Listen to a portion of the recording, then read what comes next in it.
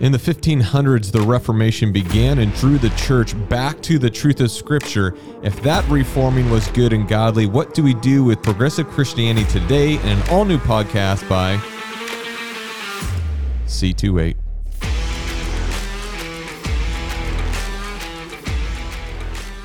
Well, CJ and I did briefly talk about this episode in the morning, and then we stopped ourselves because CJ said, hey, I almost ruined it. He said, I would like to start off by, and he was about to explain how he wants to start off. I said, wait, just do it and we'll go with it. Whatever you want to start off with, let's just do it that way and we'll go with it. And so I have no idea how it's going to start, but we are discussing the question about what is progressive Christianity. It was a listener question, so we thought we'd tackle it this week. So CJ, start us off. Okay, so you've had kind of a weird thing going on with a mechanic, right? Trying to get your car fixed. I have. Can you tell us a little bit about that? Just vaguely. Okay, so yeah, I'm caught off guard, CJ. Hey, you asked for this. That's true. Okay, so I had an issue with my car. Yeah. I changed a part in it, and it did not fix it. And so I took it to the mechanic and dropped it off to him. He changed the part that he said was broken, and it was broke. Mm-hmm. And then so he put the new part in. He sent it back with me. I drove it around. The check engine light came back on, so I brought it back to him, and he put in a new part. And I drove it around again, and the check engine light turned back on again. So then I brought it back to him, and now he's had it for a month and a half. Yeah. And the reason is he's trying to keep it and drive it and fix things so that I don't get it back and have the check engine light come back on. But I'm kind of to the point now where I'd like my car back. That's a long time to leave your car at the mechanic. Yeah. I mean, we have a little bit of a relationship, but and he's doing a lot of warranty work for free now because he's trying to solve a problem with a part that he bought and installed. But still, you would hope that drive the thing, right? Get it through, get all the monitors ready, right, and do it faster. Make it happen. Drive it. Yeah, a month and a half. What if that was my only car? What would I do? It's then? Definitely not. But all right. So if you were going to, let's say, a new mechanic shop opened up in town, okay, right, and you're going to take your car there, and you pull up at this shop, what are some things that you would want to see when you pull up? What are some things that would make you feel better? Like, oh, okay, this is like a legit mechanic I'm picking shop. up what you're putting down. Like they know what they're doing. I see what you're right? doing. Like okay. What is some of the evidence that is a mechanic shop and that they know what they're doing? I would like a sign that says their shop, right?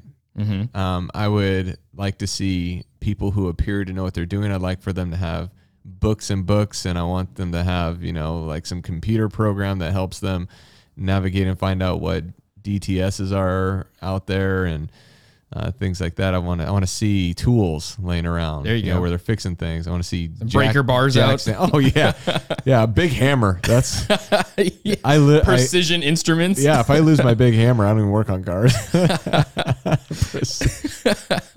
Okay, so another one would be, let's say, and I know you're really unfamiliar with this arena, but let's say a new Mexican restaurant shows up in town. Yeah. Right. And you go walking into the Mexican restaurant. Okay. What are some things that you'd want to see? Be like, this is authentic Mexican food. Like, this is going to be good. This is like taco truck quality inside. Interesting. I would like a menu with things that are Mexican food type things. Stuff you can't understand. That's what I look for. I guess that's true. There's words in there words I don't understand. Yeah. It just sounds exciting, so you order it. Yeah. Okay. Or some like salsa and chips come out. Oh yeah. And they're flour chips mixed in. Bro. Right. Don't threaten me with a good time. You know what I'm talking about? Yeah. Right. So you see these things now. Let's say you move to a new city, and you're looking for a church. Okay. Right. You go there on a Sunday morning. What are some things that you'd want to see? What are some things that you'd want to hear taught to let you know, like, this is a Christian church? This is a question for me? Yeah.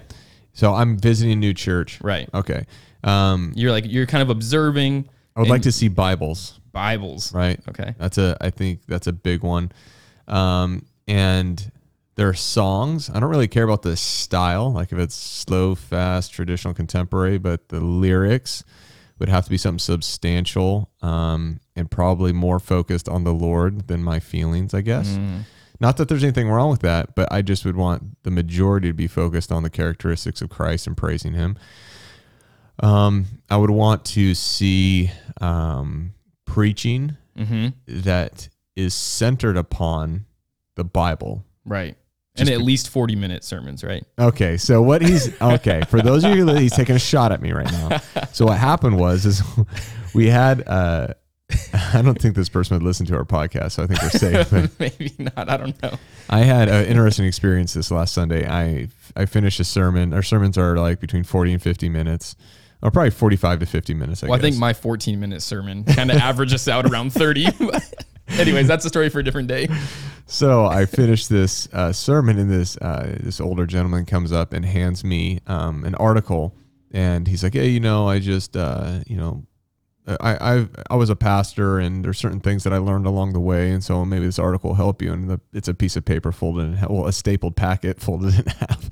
And when he kind of walks away, and I open it up, and it's like basically, how long should you preach? Probably not as long as you think. And he literally right before this podcast, he just called me and was like talking about how he believes my sermon should be around 20 minutes instead of like 45 to 50. So yeah. All right. So back to the new church. Okay. Back to the new church. Yeah. So I think I answered pretty much, like lyrics, scripturally based. Yeah. I'd like to see people there, because I think part of what church must be should have other people. So if I was like the only one in there, maybe. Yeah. So whether we are getting our cars worked on or picking out a new favorite restaurant, right? There's certain criteria. If you introed your sermons like you do this, your sermons would be much longer.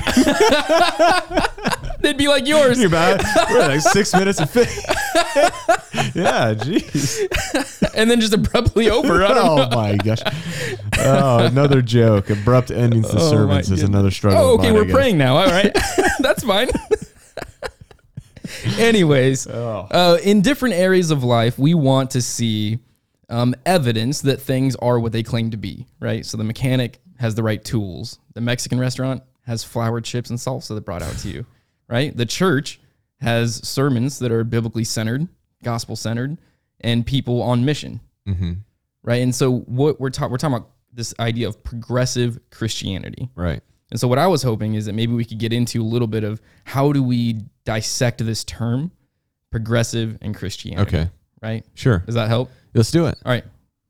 Go ahead. That was your intro? I set you up, right? You could not have been set up better. I guess. You're welcome. All right. This is why we don't team preach. See how abrupt he is? All right. So I guess the progressive part. Essentially, I think that... So as you listen to progressive Christians or the leaders in the progressive Christian area talk about what progressive means, it's that things aren't not changeable, and they've actually kind of seen that as problematic, that evangelical Christians aren't willing to change anything, or that there is a corner on truth, or that there is something that's set in stone. They've kind of positioned themselves against that idea. So then progressive Christianity, the progressive part is that, do we really know what we think we know? And there's also a heavy focus on questions, which to their advantage, that there may be a weakness in evangelical Christianity where we don't facilitate good, honest, hard questions well. So there might be a point there, but the idea is that they don't like that there's any hard and fast truths, right? To therefore accept that there aren't hard and fast truths. Exactly. And so the progressive part is like ever changing. Like we are moving forward. We are learning more. The Bible was good until its point, and now we need to keep on progressing as Christians. Right. And then they still want to be considered a Christian in the sense that they are saved. Now, I think that, and maybe this is jumping way down towards the end, that they believe that they would, if you had a conversation, it would boil down to, I believe that they think that I am saved because I am loving the right way. And so I just opened a can of worms, I guess. Right. But anyway, so I think that's the progressive. That's the progressive part. And then the Christian is they still want to be considered somebody who's a follower of Jesus. What they think the follower of Jesus looks like, acts, behaves, and believes is different, though. Right. Okay, so right. So with the analogies of the intro, right, that were masterfully put together. Yeah. we would see evidence for the restaurant, evidence for the mechanic shop. Do we see evidence in progressive Christianity that it is indeed progressive and Christian? Both those things. To go with your illustration, I would say that... Feel free to borrow it anytime also. All the time I borrow your illustrations. It would be like going into the Mexican restaurant and them serving whatever they like. Mm-hmm. And it changing kind of week to week based on what they think the community around them wants. Oh, on the fly. Like hot dog Tuesdays instead of taco Tuesdays. I guess. I'd be like, that's not Mexican food. Let's not miss what I just did, though, okay, sorry. with hot dog Tuesdays, okay? I'll try not to overshadow you with hot dog Tuesdays. Yeah. But I think there's something to that, right? That what we see in progressive Christianity, I think, is can we I don't know if assimilate's the right word. Can we remedy this, what the Bible says is being a Christian, and what really seems right and helpful and supportive in our culture? Like, how do we remedy those two together? And progressive Christianity would interpret much of Scripture, including how to love, right? Because there are some, like, what is the greatest commandment? Love God, and the second is like it, love people. So maybe those two aren't separate. Maybe those two aren't so easily separated. And also, they are both loving God and loving people. And so then, without, good study, right? Because definitions matter. And exactly. And understanding biblical symmetry, then I think that you could be like, well, we just got to love people, and the church doesn't feel loving sometimes. Then you ask why, and this is what it comes down to. Yeah. When you call sin, and it's hurtful, that can't be sin, because how can it be loving to call somebody out for that? Right. And many of the people that are kind of like the prominent speakers on the subject come down to that we're not treating people with love if we don't love them essentially the way that they are. Like, how dare you change somebody? Right. Or the way they desire to be loved. Yeah. And then how you defend that, from an evangelical point of view or a progressive Christian point of view. The progressive Christian point of view goes back to like this concept of love. And then how do you get rid of the rest? You basically say, like, how do we really know those things or what was trying to be communicated? Like, the Bible's so old, Yeah. So anyways, go on. Yeah. Okay. So we've said that looking at this term, right? Progressive, it is progressive, meaning that it's going forward, right? Whatever this thing is that we're calling progressive Christianity, that part of the statement or the title is true. It's progressing. The second half, Christianity, I think that's going to be where it's more complicated, right? So let me ask you this. Do you think that this is an in-house discussion amongst Christians? Like, do you think Protestant evangelical Christians are the same as progressive Christians? No. Okay. Maybe we could get into like some of those differences, like at the core, right? So like in our last podcast, we talked about the authority of Scripture. Yeah. Maybe we can start there. Sure. It's fresh on people's minds. Okay. So so for me, what is difficult in this conversation is that I would say that not all progressive Christians necessarily have the same stance on this. Although it's not a new phenomenon, right? It is also something that hasn't been clearly articulated, right? Well, it can't be. So by the front of progressive Christianity, right? I think that when you ask them, do you believe the Bible is true? They say, insofar as it is. Right. And it's so ambiguous. Right. Where we would say, yes, in all that it is. Exactly. Yeah. Well, and I think something that you touch on is really interesting, that like it's really hard to define exactly what it is when the whole idea behind the movement is individualistic interpretation through the filter of feelings for each person, right? Yeah, and I think it's interesting that I think many of us, if we were asked, do you build your theology off your feelings? Whether we do or don't, we know the right answer. Right. We're like, no, because truth is truth.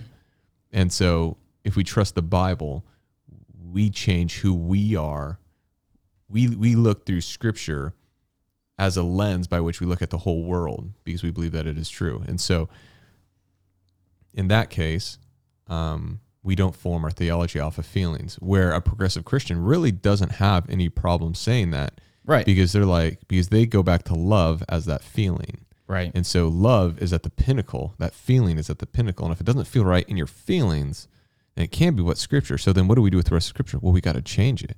We must have missed something. If the highest command is to love and it's purely emotional acceptance, then we got to change the rest of the Bible, where we obviously take a different stance to that. I think the defining what love is scripturally, I think is probably the first thing that would need to be done. But yeah, you whipped out a book. You're ready to go with something. I will. But I would say if you're listening, if this is like the first episode you're listening to of this podcast, I would go back one episode and listen to the episode we just did on what is the Bible.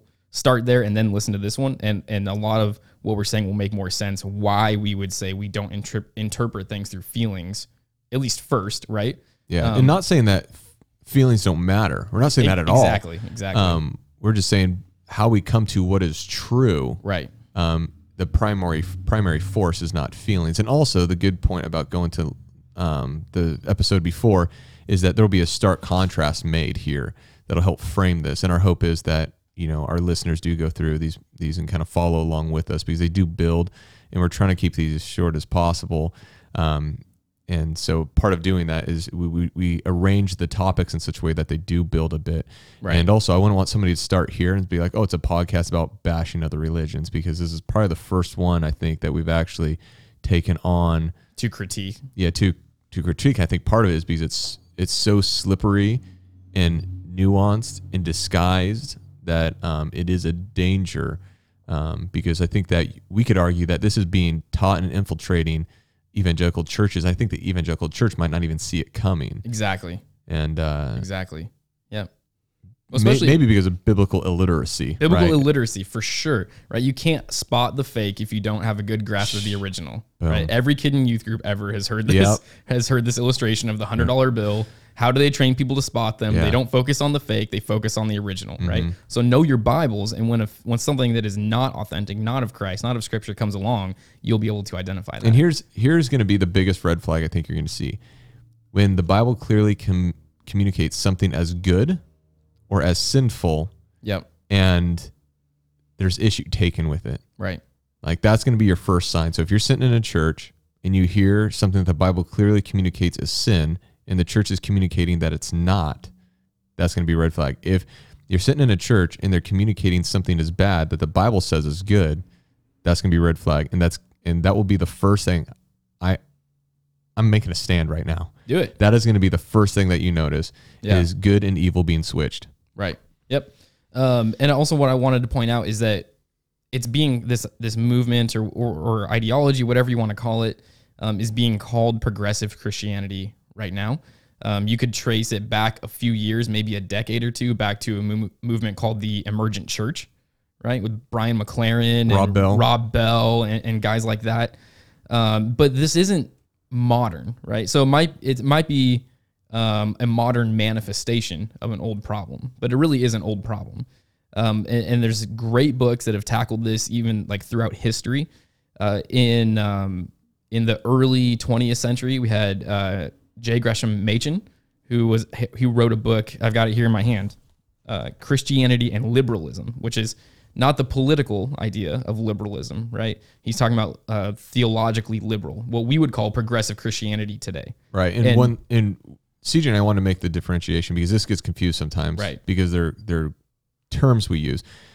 Conservative and liberal, when we use this in this podcast, will probably never mean politically. Right. It's going to be religiously or theologically. Yeah. And so it's going to be in that realm, not anything to do with politics. And I think that's going to be important because there is it gets tied together so often in inappropriate ways. Right. We don't want to have any confusion around that. We're talking about theology and doctrine here. That's the point of this podcast. So every now and again, we may, I guess, talk about a political issue or something like that. But for the majority of it, we're going to be talking about theologically conservative and theologically liberal. Go ahead, CJ. Yeah. So Machen, like 100 years ago, basically, is tackling very similar issues, if not the same issues. And he gets down to the exact same thing that you were talking about, Brian, a few minutes ago. The idea of authority, like what is our authority? And again, go back and listen to the last podcast. Our authority is Scripture. Progressive Christianity's authority is not Scripture. It is feelings. And Machen, in his chapter in this book, concluding his talk about liberalism and the Bible, he says this concerning the liberals. The only authority then can be individual experience. Truth can only be that which helps the individual man. Such an authority is obviously no authority at all, for individual experience is endlessly diverse, and when once truth is regarded only as that which works at any particular time, it ceases to be the truth. The result is an abysmal skepticism. And I think he nailed it. I think he's got it. Break it down. Pretend Okay. Pretend somebody can't process as quickly as somebody like yourself. Okay. So he's saying that if everybody's truth is authoritative, nobody's truth is authoritative. Mm-hmm. And all that we're left with at the end of all of this is skepticism. And that's exactly what we see in modern progressive Christianity today. Yeah. Is they're the biggest virtue in progressive Christianity today is not love. I'll say this, is not love, is not peace, is not mercy, is not gentleness, is not what kindness. Is it is skepticism. Yeah. It is skepticism, because that always leaves the door open to escape something you don't like. Right. So I would say, is there another, here's a question for you. Is there another level below that then? Is the skepticism because of self-love or self-assurance? Yeah, or I would say idolatrous self-love. Sure. Right? We have made ourselves, not me, like I mean, at times maybe, I'm saying that progressive Christians have made themselves the gods of their universe. They determine morality. They determine truth. Yeah. They determine what law is, right? And then each one of them individually is trying to do that. And I have seen where this has they've actually eaten their own because of this. Because as soon as someone takes a stand that isn't in line with the rest of progressive Christianity, then that person is no longer part of the movement, which really makes them no different than any other religious group, right? Yeah. They have a set of truths, and that set of truths are that there are no truths. And as soon as you assert that there is a truth, then you're outside of the belief system. Yeah. So, okay, so I'm going to bring up... It's intellectually incoherent. Yeah. Well, and we did spend a little bit of time talking about that earlier today too. We did. Kind of a different subject, but it does come back around, yeah. So I'm going to bring up a man by the name of Colby Martin. Okay. He's basically like the beautiful face of progressive Christianity. And so he's been kind of making his rounds lately on some podcasts and talk shows, and he wrote some books and stuff like that. Yeah. And even if you read his books, even if you listen to his podcast, what you'll see is that he experienced what he states that what he experienced is a tremendous amount of pain and hurt through his church experiences. And he's not an idiot. Like he is absolutely educated. He went to was it a seminary, or did he go to a Bible college, liberal arts Christian university or something like that? But formally educated. Formally educated, worked at a church and ministry as a worship pastor, and sounded like he worked with youth or young people for a while. And one thing that he said, if calling out sin is hurtful, then that can't be real Christianity. Mm. And I'm not sure, as we look at Scripture and the times when Jesus called out sin or his prophets called out sin, that is at all true. Mm-hmm. And so one of the things that I see at the very foundation, what caused him to begin thinking outside of what he already believed. So he said that he was conservative in his beliefs and his theology. And what got him thinking is that there was so much pain for him that he said that this can't be Christianity. And I think there's things to be learned from that statement, but also I think that truth he just claimed is not true. I think that if you violate the God of the universe's laws and commands, we deserve to be put to death. Yeah. Right? And so if that is true, then it's not going to be nice when we begin being selfish, or, we just preach through Amos. You go through Amos and you look at the sins of the people of Israel, and what Amos's message is preaching against.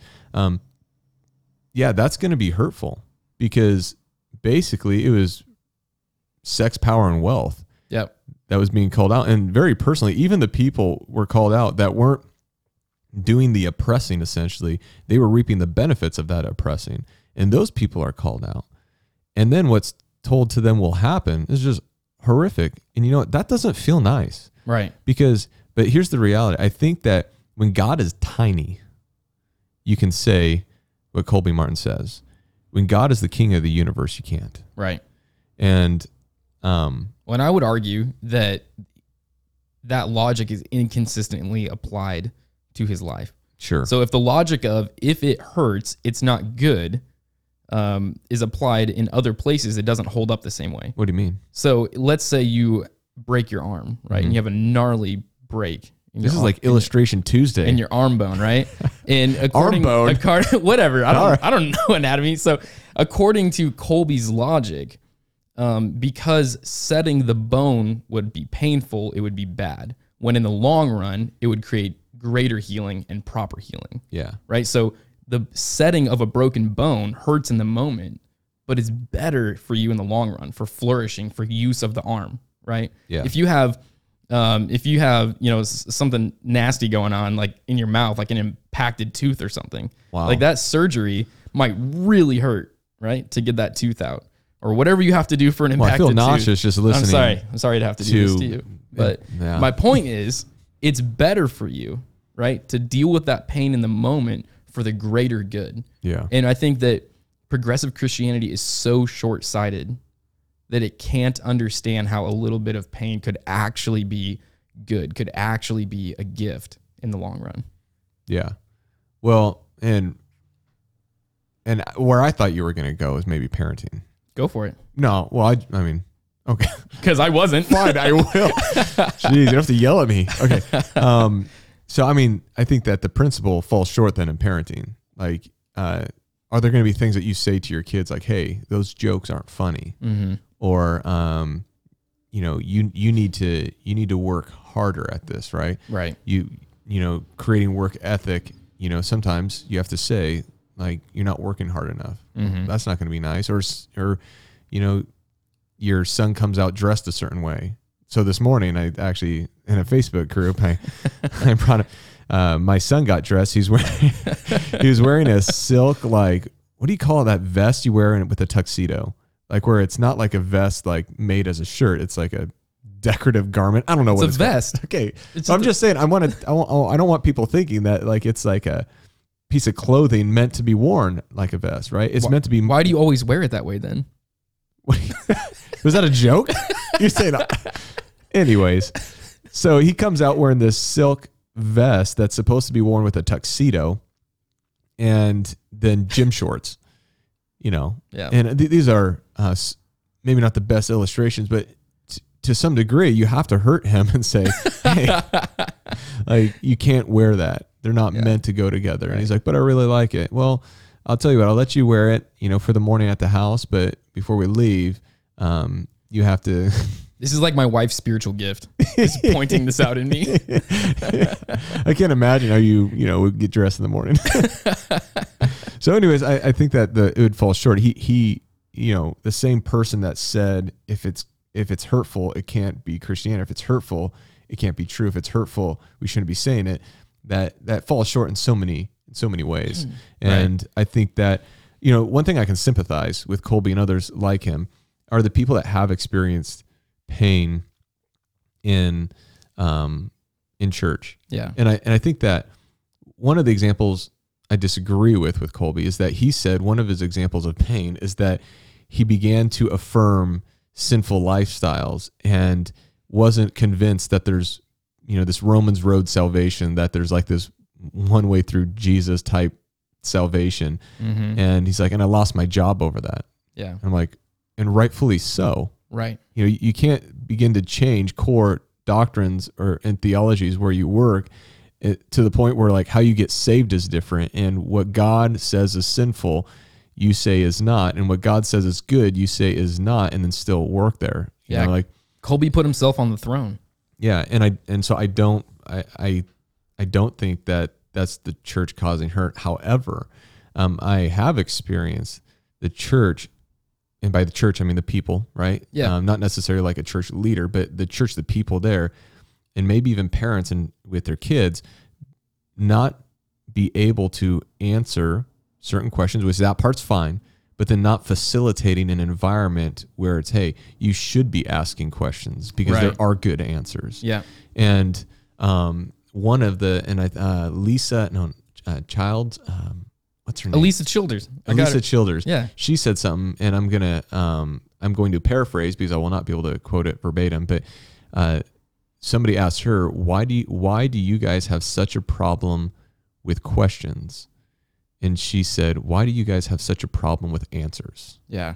And I think that is part of it, because even Colby in these interviews will say that like how can you give answers as if you actually know? And that gets down to the root of this, right? Right. Because, and that's what Machen was saying 100 years ago. Right. We don't think that we have the supernatural knowledge that has come to us by some, ethereal vapor that went in our nostrils. Right. We believe that Scripture is that foundation, and that it is authoritative and it is preserved to the point of what we would call inerrancy.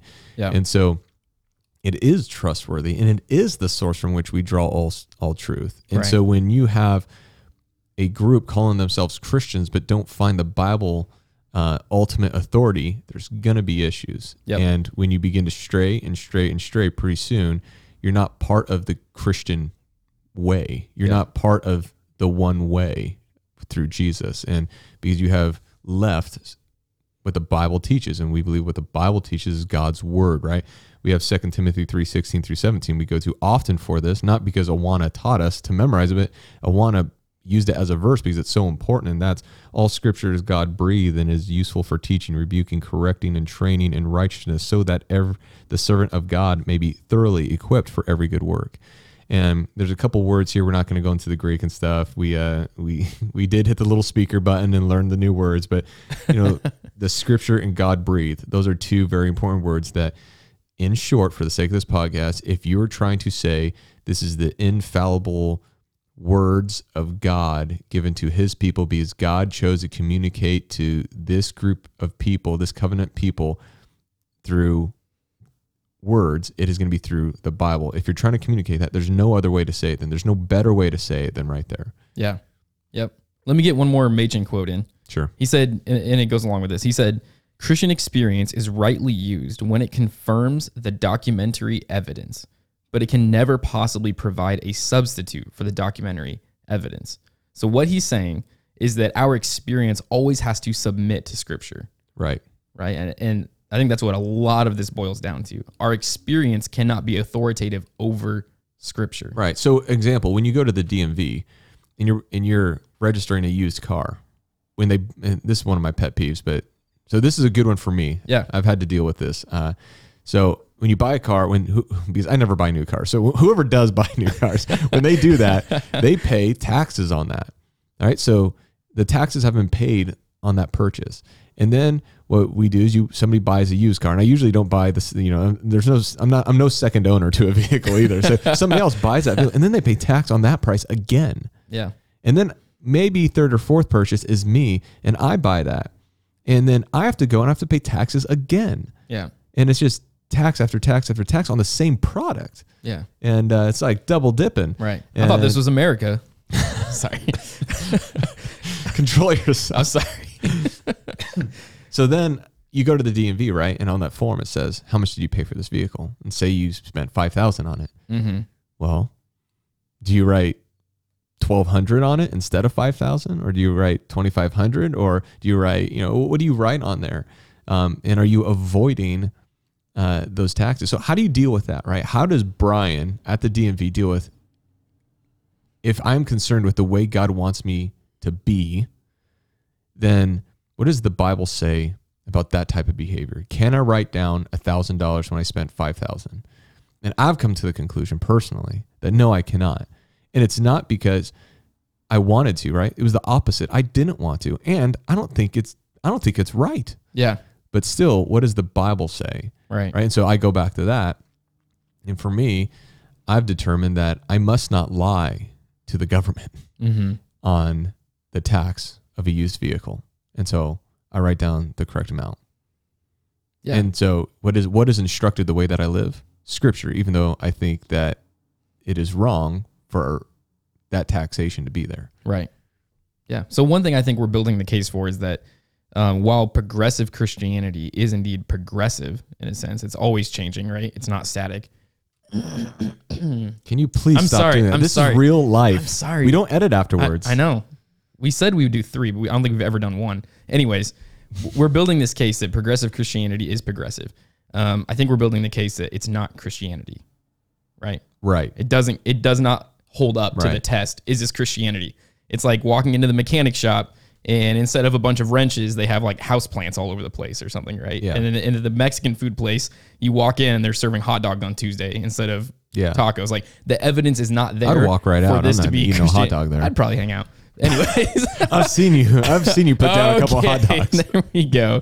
Anyways, I think that a good question for everyone to ask of themselves, if you look at your life, look at your beliefs, look at the way you live, look at your actions, look at the doctrine that you hold to, right? Not just on paper, but how does that practically play out? Look at all of these things. Is there evidence that you're a Christian, right? Is there evidence that you are actually holding to the historic beliefs of Christianity?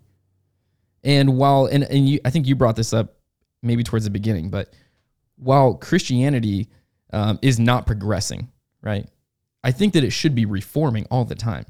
I think that we should always be trying to go back to the Bible. Right. We're working backwards. We're trying to stay close. We're not trying to go somewhere else. C.S. Lewis. Here we go. He has this quote. It's one of my favorites. I go back to it all the time. He says this about progress. Progress means getting nearer to the place you want to be. Amen. And if you have taken a wrong turn, then to go forward does not get you any nearer. If you are on the wrong road, progress means doing an about turn and walking back to the right road. And in that case, the man who turns back soonest is the most progressive man. Yes. So like that blew my mind when I read that. I was like, he got it. Yeah. And so the opening statement we had in this, in the 1500s, the Reformation began and drew the church back to the truth of Scripture. The difference is that while that Reformation, in a sense, progression brought back, right? Because what happened, and CJ, you can jump in here. I know you love this part of church history. So the Roman Catholic Church, or the Catholic Church, began to do things that weren't quite biblical, and they got kind of further off to where they're selling forgiveness and they're using a certain an amount of money to glamorize the insides of parishes or churches, and the use of money was kind of going a different way. Like how you were forgiven, and that you had to go to this leader in a church to be forgiven, and then selling that, and then how are you forgiven? Well, you must do these certain things. And pretty soon, there were a couple individuals, which I'm sure CJ will talk about here in a second, briefly talk about in a second, that said, wait a second, that's not what the Bible is teaching, though. Yeah. And then several of these people that were like, wait a second, this isn't right, ended up being like burned alive, right? So, yeah. And part of this goes back to, I'm sorry. He gets so excited. Go ahead, though. I was going to affirm something that you said earlier. That a lot of this comes down to biblical literacy. Right. Yeah. So even in that moment, one of the biggest problems was that the Catholic Church was refusing to put the Bible in the language of the people. Yep. Right. They're withholding it in the Latin language, and the common person couldn't read that. Right. So that all of the normal people in life were completely at the mercy of whatever the church was telling them. Yep. And unfortunately, that was being horribly abused. And so one of the things that was so important was that the language the Bible started getting translated into the common tongue of the people. Yeah. Right? Like I think Luther... Thanks, King James. Luther might have done like the whole Bible in German, I think. At least for sure the New Testament. He might have gotten the whole Bible done. But anyways, and his translation is still the standard German translation. Wow, I didn't know that. Yeah, until this moment right now. Is this as far as I know? Old? As far as I know, it's still the standard because he worked so hard on it. But that's not really the point. The point is a lot of what we're talking about comes down to biblical literacy. You will not be able to spot abuses of Scripture, manipulation of Scripture, if you don't know Scripture. Right. So check this out. Let's get practical. Somebody's listening to this right now, and they're like, "Wow, yeah, I would never want to be caught in a tradition or a religion where they veered from Scripture." Our challenge to you then, C28 Podcast challenges you then, read your Bible. Know what you believe. And that includes asking difficult questions. When I was a youth pastor, I would always challenge kids that if you have questions, you have to ask them. Yeah. Because what's happened is if you're like, well, everybody else has so much faith, and maybe somebody teaches faith wrongly, and they think, well, faith is not asking questions, right? And they don't ask these questions. They have these things that they can't remedy, and they don't go to their parents. They don't go to their pastors. They don't go to other Christian brothers and sisters. They don't study their own Bible.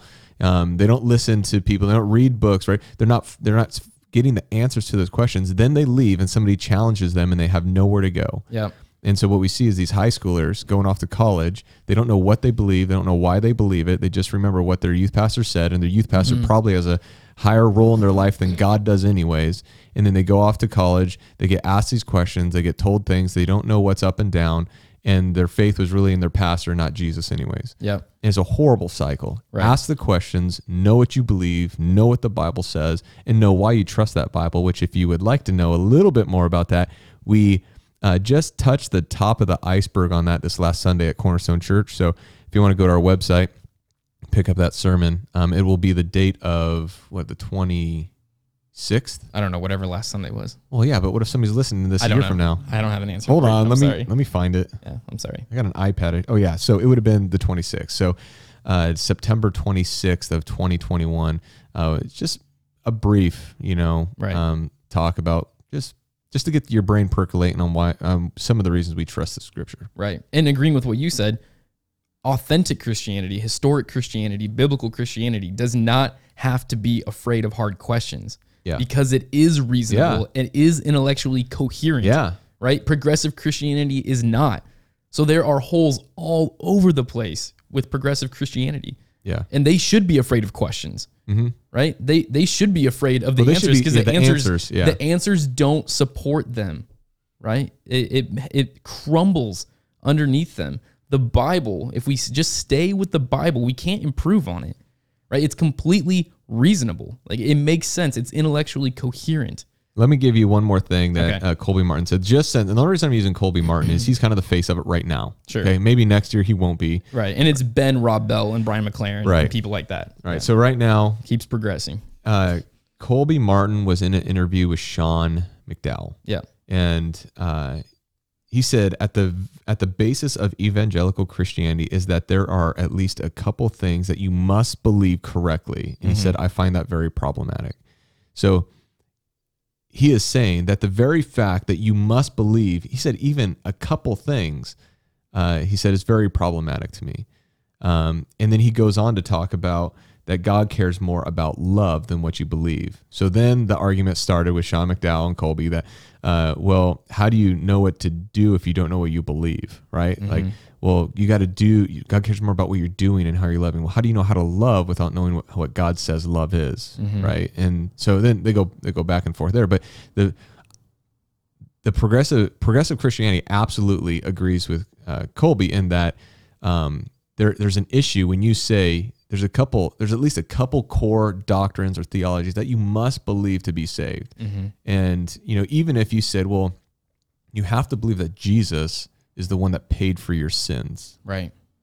Then that must be problematic then for a progressive Christian. And then you get into what Jesus? Yeah. Who is that Jesus? Yeah. Now you're doing theology and doctrine again. Oh yeah, for sure. Because So I think that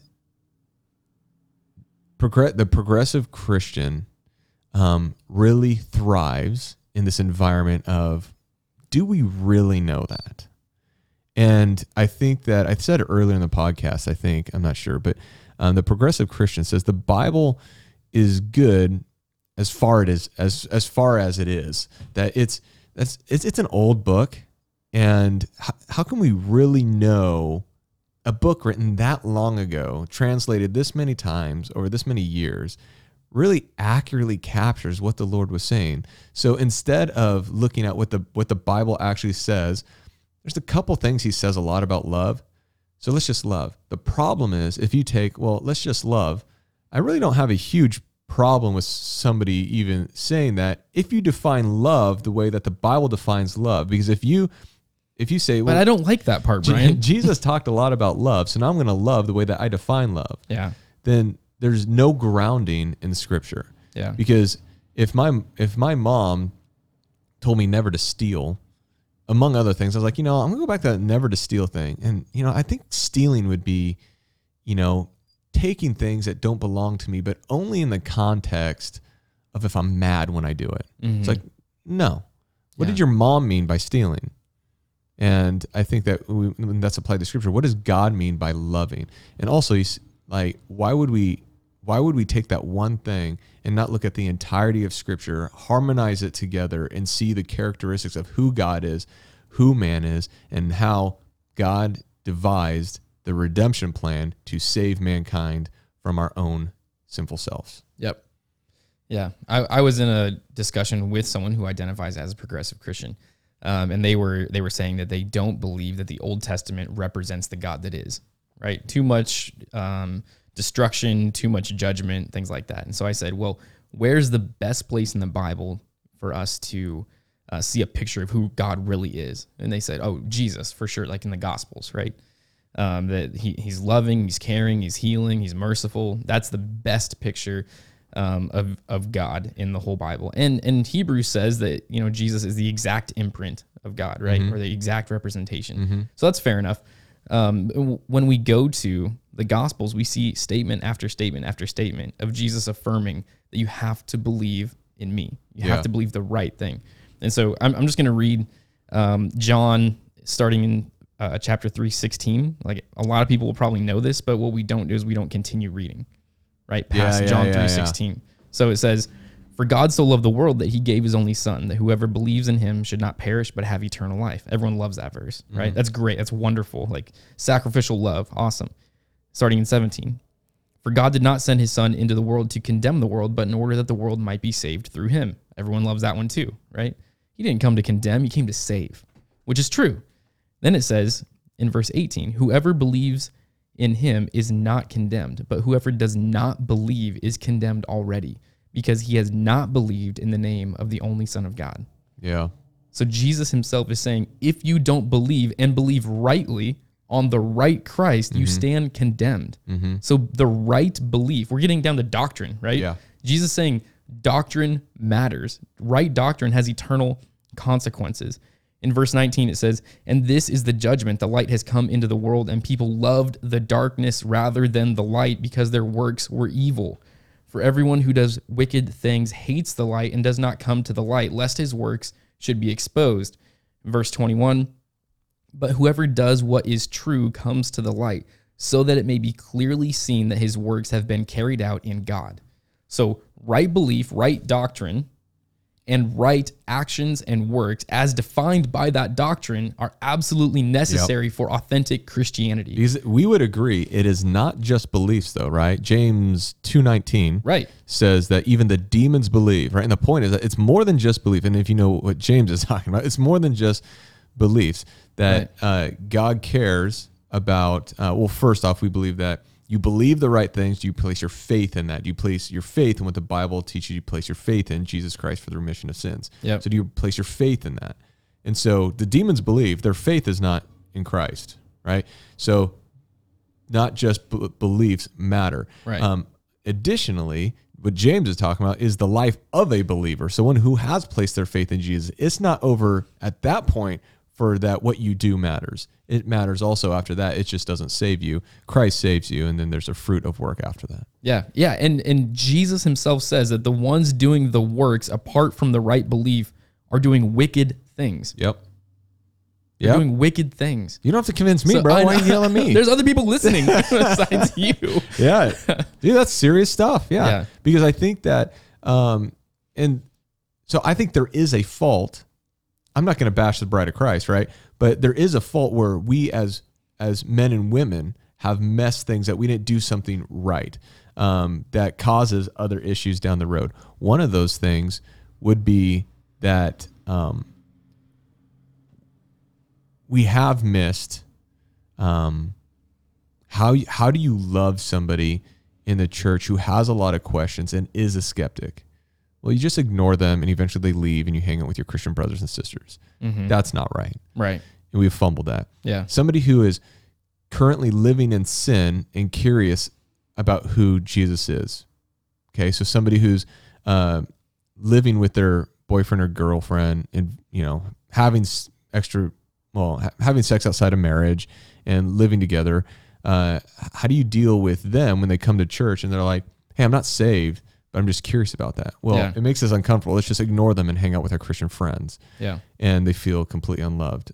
Same thing. A homosexual couple comes to church and maybe even claiming to be believers. What do you do with that? Well, let's just ignore them, make them feel completely ignored and unloved and hated and ostracized, and hang out with our Christian friends. That's not right. Right. And so I think that we have caused a lot of these problems. I don't think Scripture has. So how then does a Christian interact when inevitably there will be questions about what Scripture actually says? We don't have time to get into it now, but there's certain words that people are saying, this word doesn't mean this in Hebrew. And so then it was made up and it means this and it doesn't mean that. And really, I'm sitting there knowing that, like, well, you're nearly completely wrong about everything you just said. So then how do I engage that? Mm-hmm. And I think there is a level of how do you love somebody like that? And I'm talking about, by the way, the not the wolf in sheep's clothing. I'm talking about the person who is seriously just curious or seriously has been taught that these things are okay when they're actually not, or these things are not okay when they actually are, and that they really are just curious. They really are looking for truth.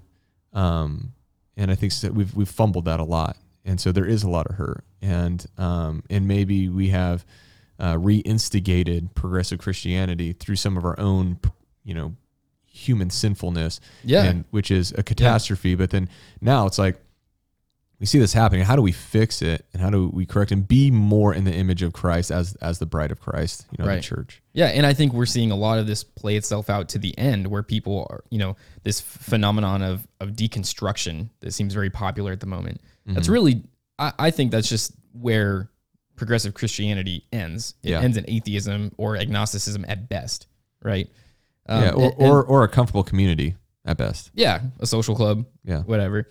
Another thing that I would want to say is for like the church leaders listening and the congregations listening, like check on your youth pastors, because I'm in some of these youth pastor groups, and you are too. Yeah. On Facebook, and some of them have 18,000, 20,000 members, right? So supposedly 18 or 20,000 youth pastors.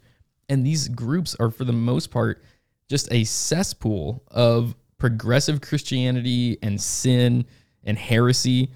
And it's horrible, right? It's just this giant group of people that are supposedly ministering to thousands and thousands of teenagers, right? All across the United States.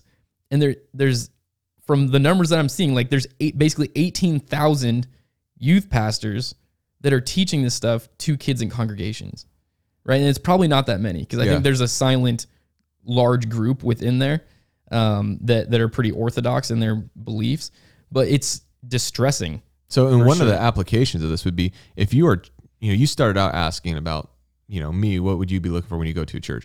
One of the things, if you're a parent listening and you're going to be sending your kid to a youth program, you have not only should you have a response. I believe, let me rephrase.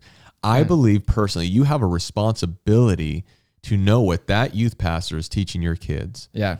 And so if you say, hey, I'd like to have a conversation with you, like if your church doesn't have an expense account for your youth pastor to go meet with those parents and to buy coffee, not on his own dime because he's probably not paid enough to buy his own coffee, then get him an expense account. Yeah. Or even you as a parent, offer to pay for that and talk to him and ask him some at least basic fundamental questions about what he believes. Yeah. Or make sure your youth pastor is a Christian. Yeah. That's what I'm getting at. I mean, Seriously. there's a bunch of goons on that page. Yeah. And you can see it. Like what happened is they had a youth group and they had a good youth pastor at one time and he left and this person was graduating high school and they're like, he comes a lot. He has good attendance. Like He's cheaper.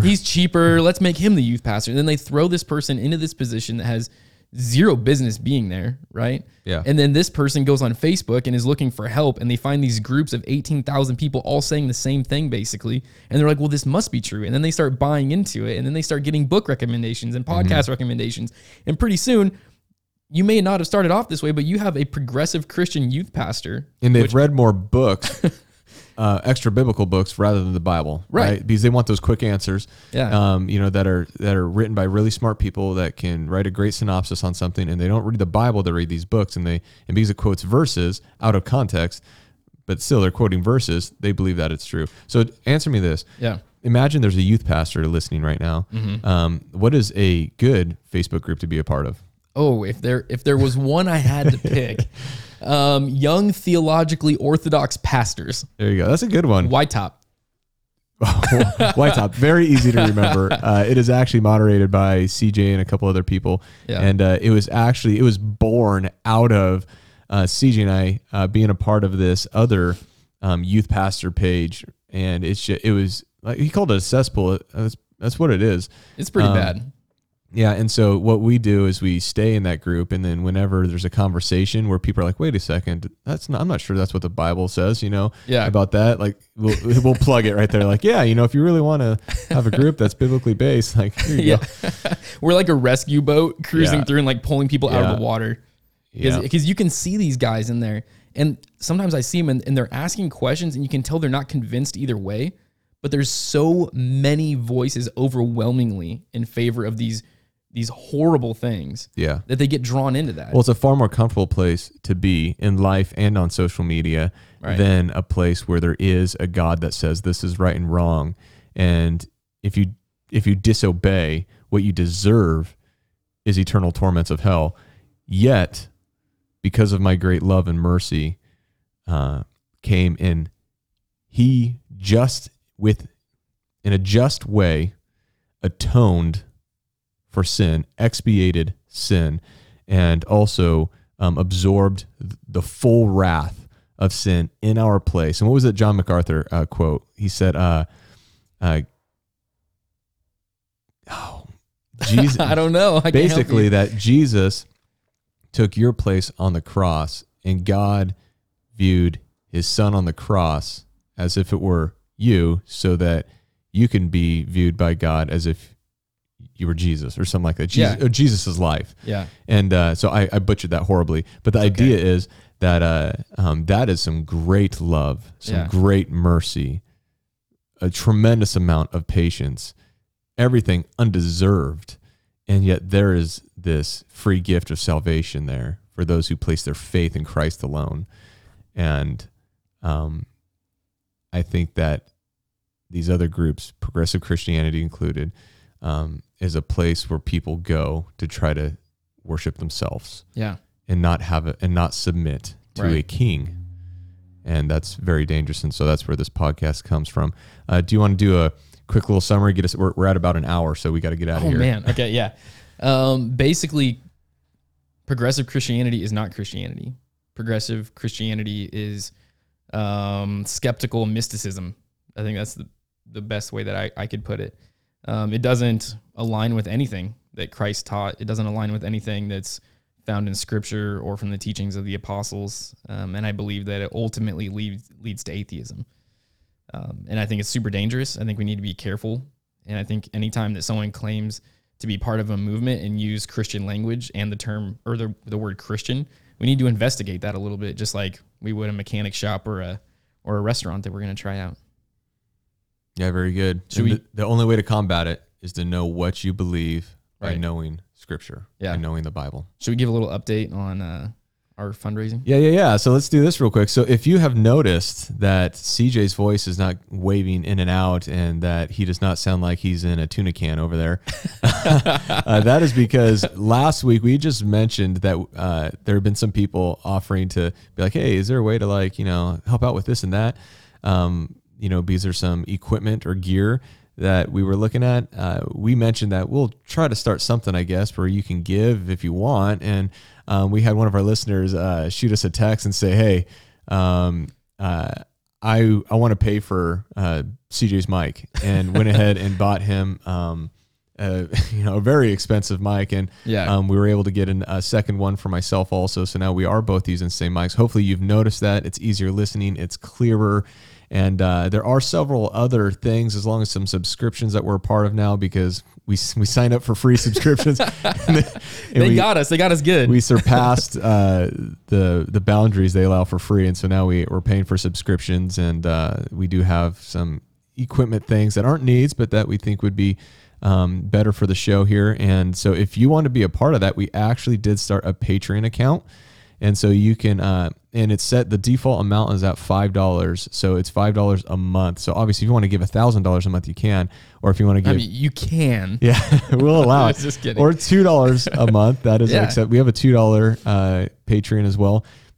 So what we would ask is that only if you have this extra income, or you, in kind of the illustration used by Patreon members, is if you can sacrifice one coffee a month, which, arguably around $5, that would be tremendously helpful for us to be able to keep this going and keep resources going and things like that. Would this be in place of a tithe or offering, Brian? No, absolutely not. Okay. And that is very important. Like, we don't want you to stop giving a portion to your local church in order to support us. Right. This would be above and beyond. You value this. You listen to 2 to 3 episodes a month, and if you're like, you know what, I'll forego a coffee or two and I'll send it to these guys, we'll put the link for our Patreon account in the comments in the sections below, and you can go and join that.